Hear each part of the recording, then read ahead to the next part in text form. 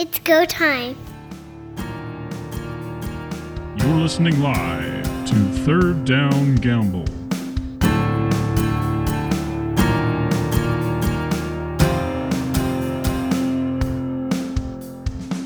First down.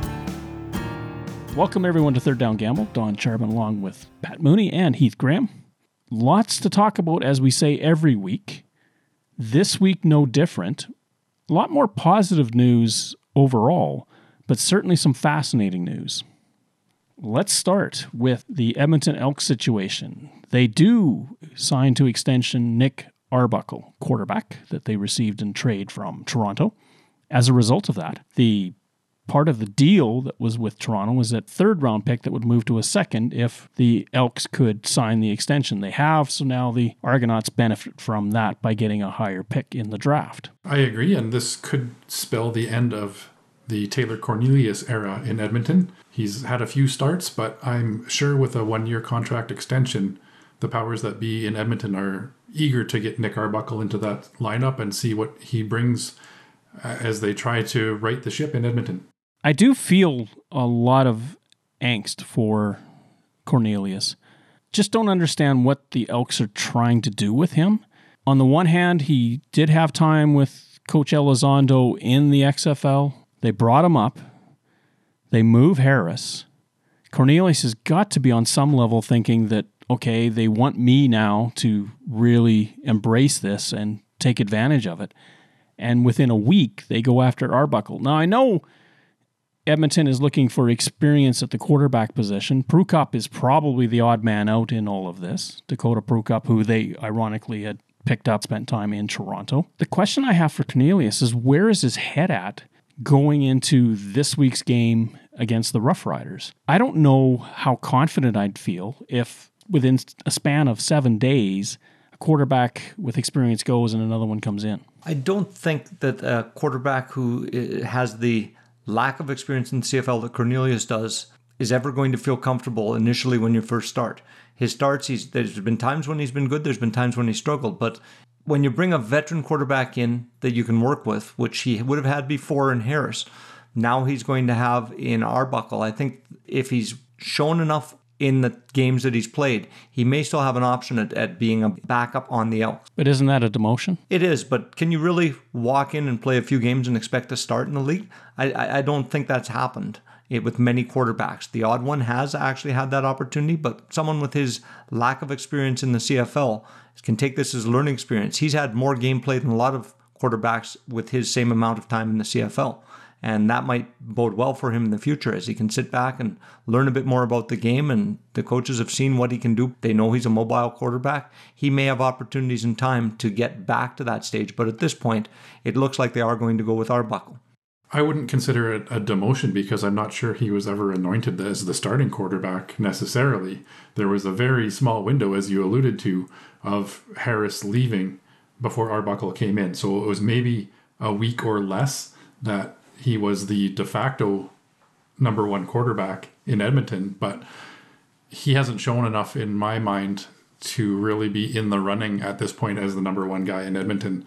The team deciding to bring Nick Arbuckle in makes a lot of sense. I'm not necessarily opposed to Arbuckle coming to Edmonton. What I'm musing about is Taylor Cornelius and looking at the remainder of the season. Cornelius could have been the starting quarterback through this season. After they lost to Hamilton, they've got nothing in the playoff chase anymore. That leaves them with what? And this is the question that I have. What is the final set of games for the Elks? Are they about developing for the future and maybe working with what you have, or is it about trying to find an answer from without, which they already looked with Arbuckle, and do it that route? I'm kind of a fan of, if you invested enough in a guy to put him out there now, why not leave him there for the rest of the season and then decide at the end of the year? Well, my short answer to that is because of the way that the crowds in Edmonton are trending right now. Taylor Cornelius isn't putting fans in those seats. We've seen attendance numbers steadily on the decline in Edmonton. So if the Nick Arbuckle era starts 3 games remaining in this season and it can drum up a little bit of excitement and get some eyes back on that team, I think it's the best move for the club. I would also say that having Arbuckle come in is a good thing right now because you also want to build for the future. He is also a quarterback that's had limited starts as a starter in the CFL. And I think you've got to see what you've got so you can build some strength. And if this coaching team is still going to be with the Elks next year, they've got to take a look at what they have and build an offense around the strengths. And even if they're not, I think the organization itself wants to know what they have and how they can build for the future with Nick Arbuckle. And hopefully it is a competition with Cornelius. You've signed him to a 1-year extension. When you come to training camp, Arbuckle's limited as well. So who's the better of the two? And you move forward from that point. Calgary Stampeders have brought back a familiar face. Reggie Bagleton is back from the NFL and he has signed with the Stampeders for the rest of the season. Huge get for the Stampeders in their playoff push. That will definitely help Bo Levi Mitchell there. I'm not sure which receiver now will be the odd person out when Bagleton moves into the lineup, but of course he's got the protocol. The great thing about this is the timing for the Stampeders couldn't have been any better. They've got the bye this weekend. He'll be available when they hit the field again. Anytime a team can sign a receiver of the quality of Reggie Bagleton, you want to do that. The fact that he has familiarity with Bo Levi Mitchell, I think he's going to be able to step right back in this offense and hopefully be a contributor soon. The week off certainly helps. It shortens things, but he's going to have to be a quick study. But he's worked in this offense, he's worked with this quarterback, and he's worked with the offensive coordinator, so I think he should be a natural fit, and what a get. We've certainly seen all three of the current playoff teams in the West make some moves over the recent weeks to get better, and this is one more move for Calgary. We saw the Rough Riders bring in Duke Williams as a receiver to improve their core. We saw the Winnipeg Blue Bombers bring one of their star defensive backs back into the lineup that had a little bit of time in the NFL, Winston Rose. And this is kind of the arms race, I believe, in the West right now as to which team can get those solid pieces in place for the playoffs. Speaking of those Stampeders, let's get into the recap of the week that was in the CFL last weekend. The Stamps and the Ottawa Redblacks opened the schedule on Friday night. Calgary winning 26-13. Decent crowd on hand to watch the game. Bo Levi Mitchell, despite playing poorly against the Saskatchewan Roughriders, plays much better against Ottawa. Goes 22 of 29 for 242 yards. Quarterbacking of Caleb Evans, I thought was reasonable, 15 of 29 for 173 and a touchdown pass. The problem for Evans, and especially Pat has elocuted, he just doesn't have any time back there to really set up. Here's a case where the Ottawa Redblacks seem to hang in the game for the first half again, and as the game wears on, the other teams seem to get stronger, or Ottawa seems to lack the ability to adjust, and Caleb Evans was running for his life once again. It's hard to play in that type of situation, but we talked about quarterbacks before, and here's one that I think will have a future in the CFL, and he has been anointed the starter, I think, at this point. Any playing opportunity they can get is only going to help make him better as we go through the end of the year. To your point, Pat, I think a big move for the new GM in Ottawa this year will be offensive line. I think they need to throw money at offensive linemen that are coming into free agency. They probably need to draft an offensive lineman or two as well. If that ever becomes the strength up front for this team, a quarterback like Caleb Evans can be very exciting to watch. We saw 8 carries for 68 yards again, so when he has the ability to get outside and tuck and run, he's successful. He can move the chains. So if they can keep him upright in the passing plays and use that scrambling ability, then he's going to be exciting, and the future is bright for Caleb Evans. Calgary didn't really worry about the rushing game once Kadeem Carey got going. 103 yards on 16 carries. He only had a couple of down weeks, and other than that, he's been extremely consistent. Yes, he has been, and it seems the weeks that he's off are the weeks that I have him in fantasy. Good to see him getting back on track this week because I left him off my roster, and this is the result. He's quietly moved into the second place in the rushing of the CFL. He has 784 yards in the CFL in total, overpassing both Wilder and Powell, who many would have figured may have finished in front of him. So he has really shown strength in the back half of the season, and I think that bodes well moving into the playoffs when it's cold. To have a solid running game is going to help Bo Levi Mitchell and the Calgary Stampeders. Nathaniel Behar was the leading receiver for the Redblacks, 5 catches, 98 yards. Kamar Jordan for the Stampeders, 6 catches for 79. A lot of even distribution on both sides of the ball. A real tail off on offense, especially for Ottawa. The defense does what they can, but it seems to kind of get away from them. And this one, realistically, at halftime, they were in it. Early in the second half, they were in it. And then Calgary really only scored 1 touchdown and a couple of field goals in the second half. So it's not like the Stampeders were lights out. It just was enough that the Red Blacks couldn't keep pace. The late game Friday night, the Hamilton Tiger Cats were in Edmonton to take on the Elks. And the Elks, they have now lost all 6 to date of their home games, this time 39-23. Hamilton got off to a very quick start, scoring 2 touchdowns in the opening quarter. In fact, had 27 points by halftime. We're up 27-4. Edmonton picked up a few points in garbage time to make the score a little bit respectable, but truthfully, the Ticats really owned this game. Jeremiah Mazzoli, 17 of 24 for 357 yards and 3 touchdowns for Hamilton. The flip side, Taylor Cornelius, 19 of 33 for 251. I would say, much like the Calgary Stampeders, the Hamilton Tiger Cats seem to be heating up at the right time, making that run towards the playoffs. Jeremiah Mazzoli, over the last couple of weeks, certainly has looked like the outstanding quarterback that we saw in 2018 and 2019 before his injury, and this is a matter of that offense starting to click at the right time. Adding a running back like Don Jackson, who had a great night as well, 16 carries for 120 yards, definitely helps. If you've got a quarterback who's on, like Mazzoli seems to be these last few games, and you can add a solid running game, I think you have to think Hamilton's got a good shot at pressing back for first place in the East. Big time story coming out of this game. This happens between James Wilder Jr. and Simone Lawrence. Wilder Jr. misses on an out pass, and Simone Lawrence, the linebacker for the Tiger Cats, comes up and basically drills him in the backside. Wilder turns around, sees who it is, and remembers that not many minutes before, Simone Lawrence had ear-holed him with his helmet when he was caught up in the line. Wilder took matters into his own hands and went after Lawrence, and the melee ensued. We did see a couple of ejections from this game as well. Unfortunately, both kind of boneheaded moves. The Edmonton Elks had a player come onto the field and join the fray and gets tossed.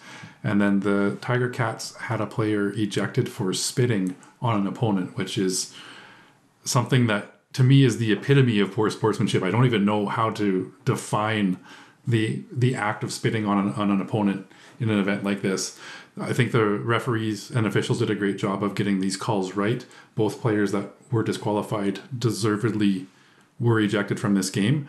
And it comes down to Simone Lawrence kind of being that instigator that was the root cause of this scrum. Simone Lawrence is a great linebacker, but he certainly has a bit of a reputation for taking some of those shots over his career. And I understand how someone like Wilder, who did take a tough hit right to the head from him moments earlier, can respond with anger like he did. Simone Lawrence, I think, has a tendency to take some cheap shots, even though he's such a high caliber linebacker. And he's starting to get that reputation where players get frustrated when that happens. It was Jonathan Rose who came off the bench to get involved in the action. And just like in hockey, first man off, any man off in football, truthfully, and you walk onto the field when you're not supposed to be there, you are in big trouble. The spitting, that's such a vile act.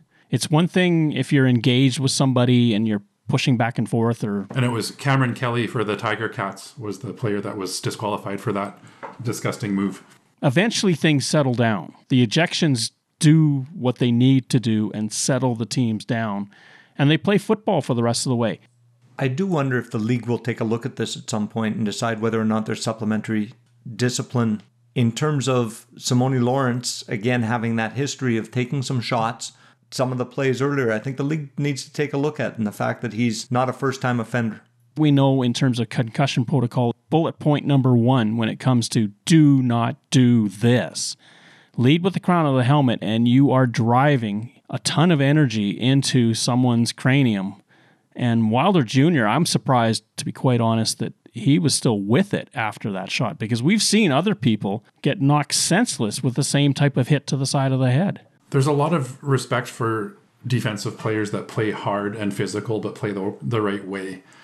You look at somebody like Enoch Mwamba or Adam Big Hill. And those are some of the elite linebackers in this league.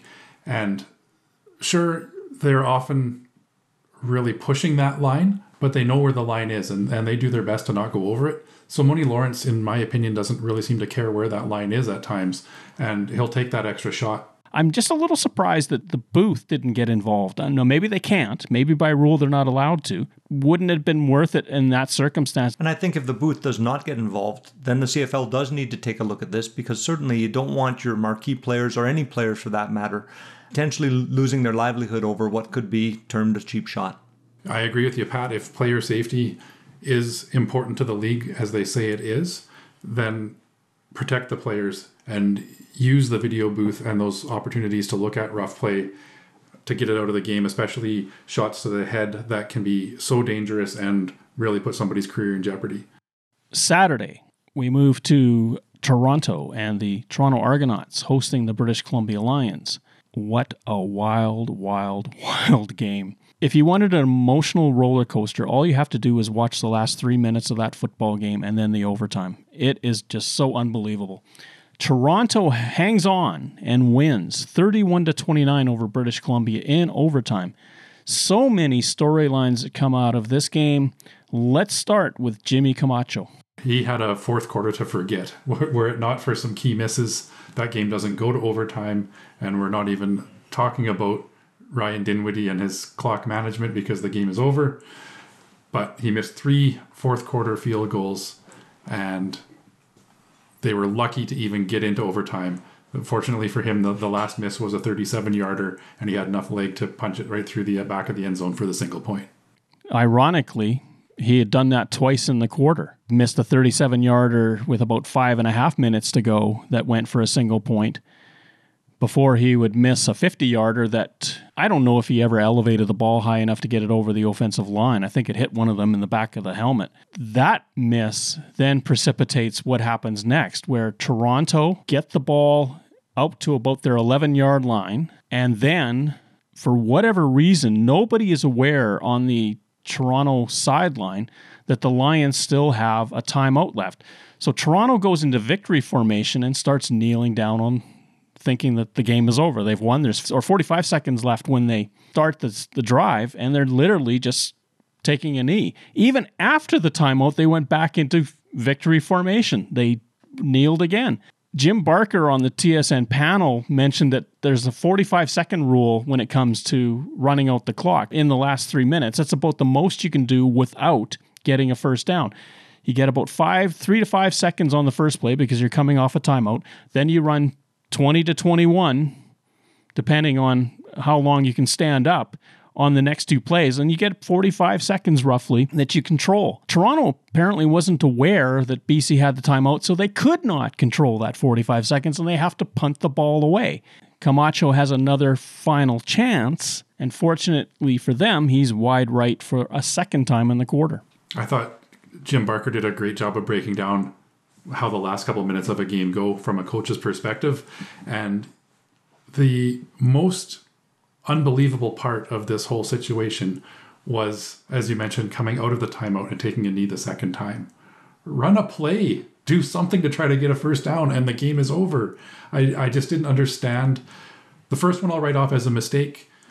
Coach Dinwiddie and the rest of the crew missed that one. They made a costly error and took the knee, but somebody do the math on that sideline after the timeout and recognize that if you run a play and get some more yardage, A, you're not kicking it from as far away, and B, you're going to take a little bit more time off that clock, or maybe even get a first down and end the game. Here are the people that could have informed Dinwiddie as to what he needed to do. You've got Jarius Jackson, been in the CFL a long time. Mark Nelson, been in the CFL a long time. Kevin Iben, been in the CFL a long time. Stephen McAdoo, been in the CFL a long time. Marcus Howell, been in the CFL a long time. Rich Stubler, been in the CFL a long time. Chris Jones, been in the CFL a long time. That is a lot of veteran coaching that missed the boat on that. I think it would be interesting to be in the locker room of the Toronto Argonauts, because you always want to have faith that your coach is going to put you in a good situation to win the game. When a coach makes a faux pas as obvious and as dreadful as the one that was made by Dinwiddie, I think he has potential to lose the room unless he comes back and owns it and learns from it. As Coach Barker said, he did that once before. Dinwiddie can never make this mistake again, or he will absolutely lose some of the faith the players have that their coaches are going to put them in a position to win. Let's go back to October 22nd when Eugene Lewis for the Montreal Alouettes catches a touchdown pass. It's only on replay that you realize that he's pulled the hair of Treston DeCoud down to the field to create space to catch the football. Dinwiddie has the replay, but is not completely aware that pulling the hair can constitute offensive pass interference. Of course, hair is considered part of the jersey, a part of the equipment. That should have been an offensive pass interference. And at halftime, when he was asked about this, he seemed a little dumbfounded that you could actually pursue this. There is either one of two things happening. Either Dinwiddie is not apprising himself of all the nuances of the Canadian Football League game, which I find hard to believe since he's been here 15 years. Or secondly, someone in that coach's group is not communicating quickly enough and strongly enough to Dinwiddie to tell him this is an option for us. Of those two options, I have to believe it's the second one. A head coach can't be responsible for every decision. He's got to surround himself with coaches who have a understanding of the game and are prepared for situational occurrences like this. And in this case, the coaches as a whole. When I say Dinwiddie before will lose the room, it's the coaches, because the players have to believe their coaches are going to make the right decision. A couple of things that stood out once the game got to overtime. McLeod Bethel Thompson was finally successful on a 2-point conversion attempt. He had had a couple picked off in recent weeks. So they march down the field, get the touchdown, get the 2-point convert to take the lead. The BC Lions very quickly come back and match. I think it was a 4-play drive. Came up short on the 2-point convert. It looks like the receiver and the quarterback kind of got mixed up on their signals a little bit. Riley went to the outside, the receiver went to the inside, and that 2-point convert attempt just kind of dropped in no man's land. Shaq Johnson, who didn't connect with Riley on that 2-point conversion to tie the game at the end of the first overtime. Johnson, to me, looked like he ran up against the defender and broke the pattern, and Riley threw it like he was going to continue on. I do have to say, Toronto defense on the scoring play just seemed out to lunch. That was such an easy catch and walk into the end zone that BC had some momentum, but again, to fail on the 2 points was certainly disheartening when they had the game won if Camacho could just make one of those field goals. Michael Riley really had a good game, I thought, despite his foibles from previous weeks. 20 of 38, 290 yards, 3 touchdowns, and 1 interception. McLeod Bethel Thompson, bit of an up and down game, 23 of 37 for 155 yards. Did get a touchdown and did get an ill-timed pass for an interception that went for a score. Tavares Daniels was the leading receiver for the Argonauts. 6 catches, 51 yards. Brian Burnham finally broke through. 5 catches, 96 yards, and a big touchdown for the BC Lions. The problem for BC is it may be too little too late getting all of this offense together after weeks of borderline ineptitude. Almost hard to believe that the BC Lions have gone on this 5-game losing streak. The caliber of that team, it seems like at some point everything's got to click, but the wheels have kind of come off for BC and they can't buy a win. And on the other side, let's not forget that one of those completions by McLeod Bethel Thompson was to himself for a 7-yard reception. There was a ball tipped by a defensive lineman back into Bethel Thompson's hands, and he was smart enough and savvy enough to quickly pull it down and run ahead, picked up 7 yards on that play. It's always fun when you see those kinds of plays. Unfortunate for the Lions. It's a big loss in terms of their playoff hopes.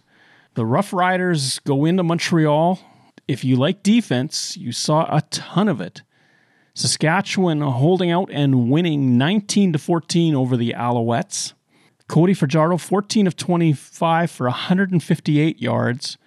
Matt Schiltz, 7 of 13 for 106, and his replacement, Trevor Harris, 12 of 15 for 123. Not exactly booming numbers when it comes to passing.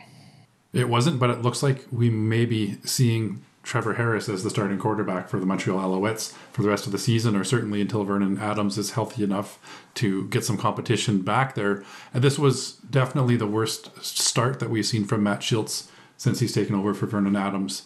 And Trevor Harris, frankly, looked pretty good out there in the short amount of time he's been with Montreal. 12 of 15 for 123 yards is a pretty decent relief appearance by Trevor Harris. Not enough to steal the win back for Montreal, but it might be enough to get him the starting job for the next couple of weeks. 11 quarterback sacks between the two teams, 6 by Montreal, 5 by Saskatchewan. The turning point in the game was a Luchez Purifoy interception with about 2 minutes to go in the first half. He catches the ball and returns it to almost midfield, and the Riders take it and move down the field and score a touchdown. At that moment, had that not happened, Saskatchewan would have gone into the locker room down 3-0. It was absolutely a turning point, and it was interesting to hear from Luchez Purifoy that he used his film work to actually see that play potentially coming. And he recognized that, hey, this receiver's likely to run a dig route. And then to have it actually occur where you can step in front of it, it seemed to light a fire under Saskatchewan. As much as their offense struggled in the first half, once they had the interception, they were, for the first time, able to get to the end zone successfully. That short drive at the end of the first half and early in the second half was the best that Cody Fajardo looked all night. It definitely did give that offense a little bit of a spark. Starting with a shorter field and a bit of a hurry-up offense, they marched down and got that touchdown to end the first half and looked good doing it. Saskatchewan may have hidden the reason why they signed Duke Williams. We all thought it was because of his receiving ability, but apparently it's his short kick ability that they really wanted. Because once again, Duke Williams snags an attempted short kick against the Rough Riders. I had to actually look at that play twice because unlike last week where he went up high and used his big frame to get to the ball, this one he caught the ball down by his hip, and I was actually surprised that someone hadn't touched it before that, and he came out of it with almost a free run for a period of time until he was caught from the side. It was kind of surprising that he came down with it in the video, but he seems to have the magic touch. It was an amazing catch. It looked like there was a lot of potential for a collision and a ball up for grabs, and he managed to pull that one right out of the air, like you said, waist high. And I think before the Alouettes realized that it was in his hands, he was gone down the field. Incredibly, 2 Alouette players run past the ball as it's coming towards Williams. I don't know what they thought was supposed to happen, but neither one of them looked up to see that the ball was right there, and they just blew right past him. I'm sure Williams was as surprised as everybody. The game ends for Montreal when Harris throws a third down pass to somewhere on the sideline. There was no receiver in the area, and that, I think, speaks to the lack of preparation in terms of reps. Saskatchewan, with the win, clinch a playoff spot. They don't clinch a home playoff date, but they are in the Western playoff. Second down. Another 4-game set for Week 14 in the Canadian Football League. Let's get started with Friday night, the first of the doubleheader. The British Columbia Lions are in Hamilton. BC staying out east through this. After their game in Toronto, they just decided to hotel it. They are plus 6.5 against the Ticats, who just were in Edmonton and now have made the trip back. Hamilton, Jeremiah Masoli is looking like the Jeremiah Masoli we expected. Plus 6.5 for BC. I think a little bit of that is based on how well Michael Riley played against Toronto. It would have to be, but I still think Hamilton's going to cover 6.5 points fairly easily. BC is a team in some turmoil right now, and Hamilton is starting to fire on all cylinders. Jeremiah Masoli, as you mentioned, looks fantastic over these last couple of weeks. So I strongly see the losing streak continue for the BC Lions, unfortunately for them, and Hamilton rolls off another win as they battle for first place in the East. The Lions have signed place kicker Nick Vogel. Because of protocol with COVID, he will not be available to the team for this game, but that is a sign to Jimmy Camacho that unless he gets it done in Hamilton, his career will be short-lived in the Canadian Football League. British Columbia has to win. They have to win this football game if they have any prayer about making the playoffs. If Montreal wins and the Lions cannot cross over, the Lions then would have to focus on the West, and that means they can only catch one team, and that's the Stampeders. They'd have to win out in the Stampeders to lose out. I have to agree with Heath on this one. I don't think BC's going to win this game. I think Hamilton will cover that spread easily. Where I do think you might see something is on the line with 43.5 being the total score. I think we could go over in this game if Michael Riley does do something in the air, but I think Hamilton right now is really gearing up for the playoffs, and I think they're going to take this one. Weather may be the limiting factor in terms of the amount of scoring. We are getting into November. 43.5 is a little high. I kind of wonder if we'll be a little lower. However, if we think back to the last time these two teams met in Hamilton, it was a shootout. Dane Evans rallied the Ticats against the Lions to pull it out. I'm going to go with Pat's pick on this one and take the over 43.5 as well. I believe that there are going to be a lot of points scored in this game. The BC Lions did look a little bit better offensively against Toronto last week, and the way Hamilton's going as well, I think that 43.5 is in danger of being run over. The late game on Friday night is Saskatchewan in Edmonton to take on the Elks. The Elks trying to snap out of a home losing skid that goes back to 2019. They haven't won a home game in 2021. The Rough Riders are minus 6.0 favorites. James Wilder Jr. has an ankle issue. Ellingson is doubtful for the game. Darrell Walker is doubtful for the game. That's a lot of Edmonton offensive weapons that may not be available. And yet Saskatchewan has had a propensity in the last few games to have other teams come back near the end and get the score close. At the end of the day, I do think Saskatchewan's going to win this, but I'm not sure they're actually going to cover it. Edmonton has an explosive offense and leads Saskatchewan in almost every category. Edmonton passes for 263 yards versus Saskatchewan at 233. The rushing is about even, but the total yards per game does go to Edmonton. Now, the weather's going to be nice Friday night. It looks like a high of +9 and a low of -1. The one concern I would have is Saskatchewan. Is this potentially a trap game? Edmonton's playing with really nothing to lose here, and Saskatchewan has everything to gain in staying ahead. And this could be a tough one where Edmonton may play above at home when we're expecting them to lose. They might actually come out strong. One thing you mentioned, some missing receivers for the Edmonton Elks. Let's not forget that Saskatchewan is missing a key receiver right now as well. Kyron Moore, he is out with a knee injury. That's an offensive weapon that's not going to be available for Cody Fajardo. I'm definitely taking the under 46 points in this one. I think we haven't seen a lot of high-octane offense for the Rough Riders this year. I do think they win. They will guarantee that the Edmonton Elks will be winless at home this season, and I think they will cover the 6-point spread, but 46 points, I don't think that these two teams combined right now are going to get that number. It's the first of back-to-back games between the Elks and the Rough Riders. This, of course, was flipped from what it had been originally scheduled. This game was supposed to be played in Regina originally, but because of the COVID situation way back at the beginning of the season in August, this was part of the compensation that they had to make with the schedule to get the Elks games in at the end of the season. So Saskatchewan flipped their home date with Edmonton. Saskatchewan's defense is really rounding into shape, and I think Jason Shivers has really done a masterful job of changing up the look of that defense. They looked pretty staid against the Stampeders in the first two games that they played them. They then, it seemed like, unleashed the rest of the playbook in that third game, and since then, they took a very high-octane Montreal Alouettes offense, which is leading the league in many categories, and shut it right down. I would have to agree with both of you and take the under as well. Do we see Nick Arbuckle in this one? That's a great question. Saturday, another doubleheader. The Toronto Argonauts are in Ottawa. A game against the Ottawa Redblacks. Toronto minus 10.5, over-under of 45.5. And let's just remember that these odds are powered by BetRegal, and we thank them for that. And these are all, of course, out on Tuesday night when we record. They may change by game time. The big thing with Ottawa, if they start quick, big quick, they have a chance. Chris Jones against Caleb Evans, that's a fascinating storyline. I'm leaning towards taking Toronto to win the game, but I believe Ottawa beats the spread of 10.5 points. We've seen Ottawa keep it close in the first half of games, and I believe they're going to do the same this time around.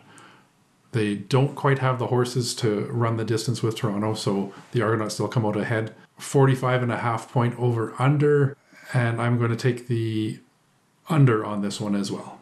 Is it going to rain in Ottawa? Probably. There seems to be a pretty good chance these days. As long as it doesn't snow. Heath, I agree with you. I think this one is going to be a low-scoring game. I do see Toronto being able to cover that 10.5, which means that I'm not putting much faith in the Ottawa offense to be able to put many points on the board. And I think that shows with this line. Toronto should be able to cover this one and take the win. Dwayne Ford has tossed his name into the Ottawa Redblacks GM search.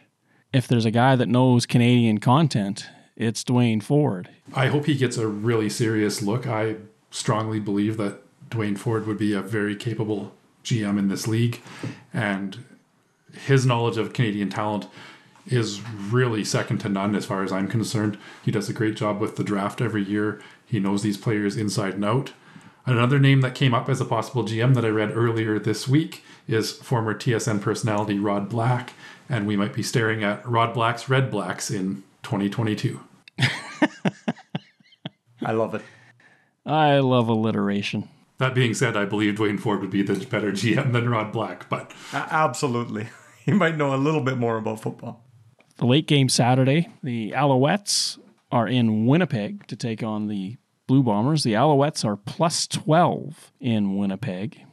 Trevor Harris will be the starting quarterback for the Alouettes. this one is a really tough call. We know that Winnipeg did clinch first place overall a couple of weeks ago, so they have that home date on December 5th for the Western Final already locked up. You might see some players getting rested a little bit and not playing their regular rotations throughout this game. We have seen Winnipeg give Trevor Harris fits already earlier this season as well. If we remember back to Trevor Harris in his last trip to Winnipeg, he was 9 of 22 for 87 yards. That spelled the end of the tour with him and the Edmonton Elks. 12 points seems like a huge spread considering that the Bombers have wrapped things up. I mean, given their history of what they've done this season, it's not an unreasonable line. I believe it's going to be a bit closer than that. I still think Winnipeg has bought into Coach O'Shea's mantra of we want to go 1-0 every week, so they will continue to play hard regardless of which players are on the field. Winnipeg gets the win, Montreal covers the spread, and we go under the 45 points. If Trevor Harris can come in and have a great game, throwing 80% like he did last week when he entered the game, this game could be closer than we think. And I agree, Heath. I think you'll see Winnipeg at least rest some players. Even if they do dress many of their starters, I think you'll see an opportunity for others to get into the game because you don't want to risk someone, particularly if a game does get out of hand. So for that reason, I would take the under on the 12. I do think the Blue Bombers should be able to carry this game, though. Pool tracker update. And it was a very strong week for everybody involved in the pool. A lot of people had a perfect 4-for-4 week. Most of the rest of the crew had a 9 out of a possible 10 points, going 3 out of 4 correct. So not really any change at the top of the leaderboard. Emilio Estevez continues to lead. Dini 13 is 1 point back, and Gromit 1996 is 2 points back. So we're getting down to crunch time here, and it's a real tough leaderboard, and it's great to see that we're actually seeming to know what we're doing when we're making these picks now. The percentages are going up as a couple of really strong weeks, and 3 out of 4 and 4 out of 4 across the board. Third down. It is fantasy player pick time. I'll go first. This week for my quarterback and running back, I've got Jeremiah Mazzoli playing the BC Lions. 11,200. Fantasy points per game of 20.4. And I'm taking John White IV, Toronto at Ottawa. Opponent's rank is 8th, 6,800. Heath. I'm shadowing you on Jeremiah Mazzoli. I think he's been on fire over the last couple of weeks, and hopefully that continues for at least one more. And for running back, I am going with James Butler for the BC Lions at 5,600. Pat. It's 3 for 3 with Mazzoli at quarterback, and I am going to reach out and hope that he gets the start. Don Jackson in Hamilton, $5,000. Wide receiver, I am going with Kenny Lawler Jr. of the Winnipeg Blue Bombers, 9,200, FPPG of 16.9. And I'm staying out west with my next pick, Braden Linnaeus of the Saskatchewan Roughriders. More of a bargain deal for me. $4,500, averaging 7.9 per game. Heath. Winnipeg Blue Bombers on the other side, Rashid Bailey at 7,000, and Steve Dunbar Jr. from the Hamilton Tiger Cats, 5,800. I'm also taking Lawler Jr. with Winnipeg at 9,200. And I'm also going with Chandler Worthy with Toronto for 7,200. In my flex department, I'm going with Tim White of the Tiger Cats, 5,900, 11.4 per game.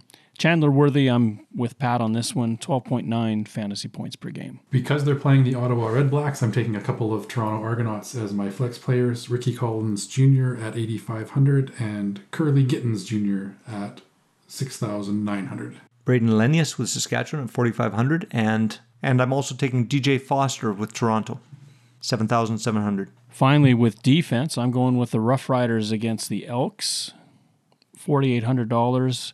Fantasy points per game of 10.1. Heath. I'm taking the Hamilton Tiger Cats at 5,000, also at 10.1 fantasy points per game, so matching the Rough Riders on that one. And I'm taking the Argonauts. They have fantasy points per game of 7.7, but they are playing the 9th place team in Ottawa. They cost 5,200. Final thoughts, Heath. Well, once again, it's getting down to crunch time for those playoff spots, and I'm really keeping an eye on that East Division.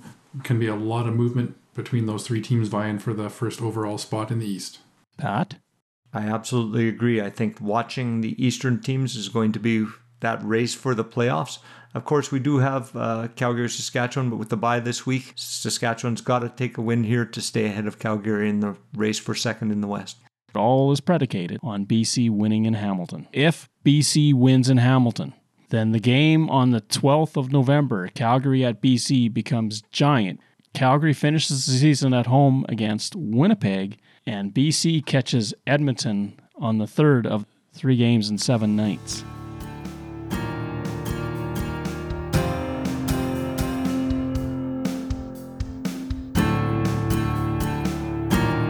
Thank you for listening to our show.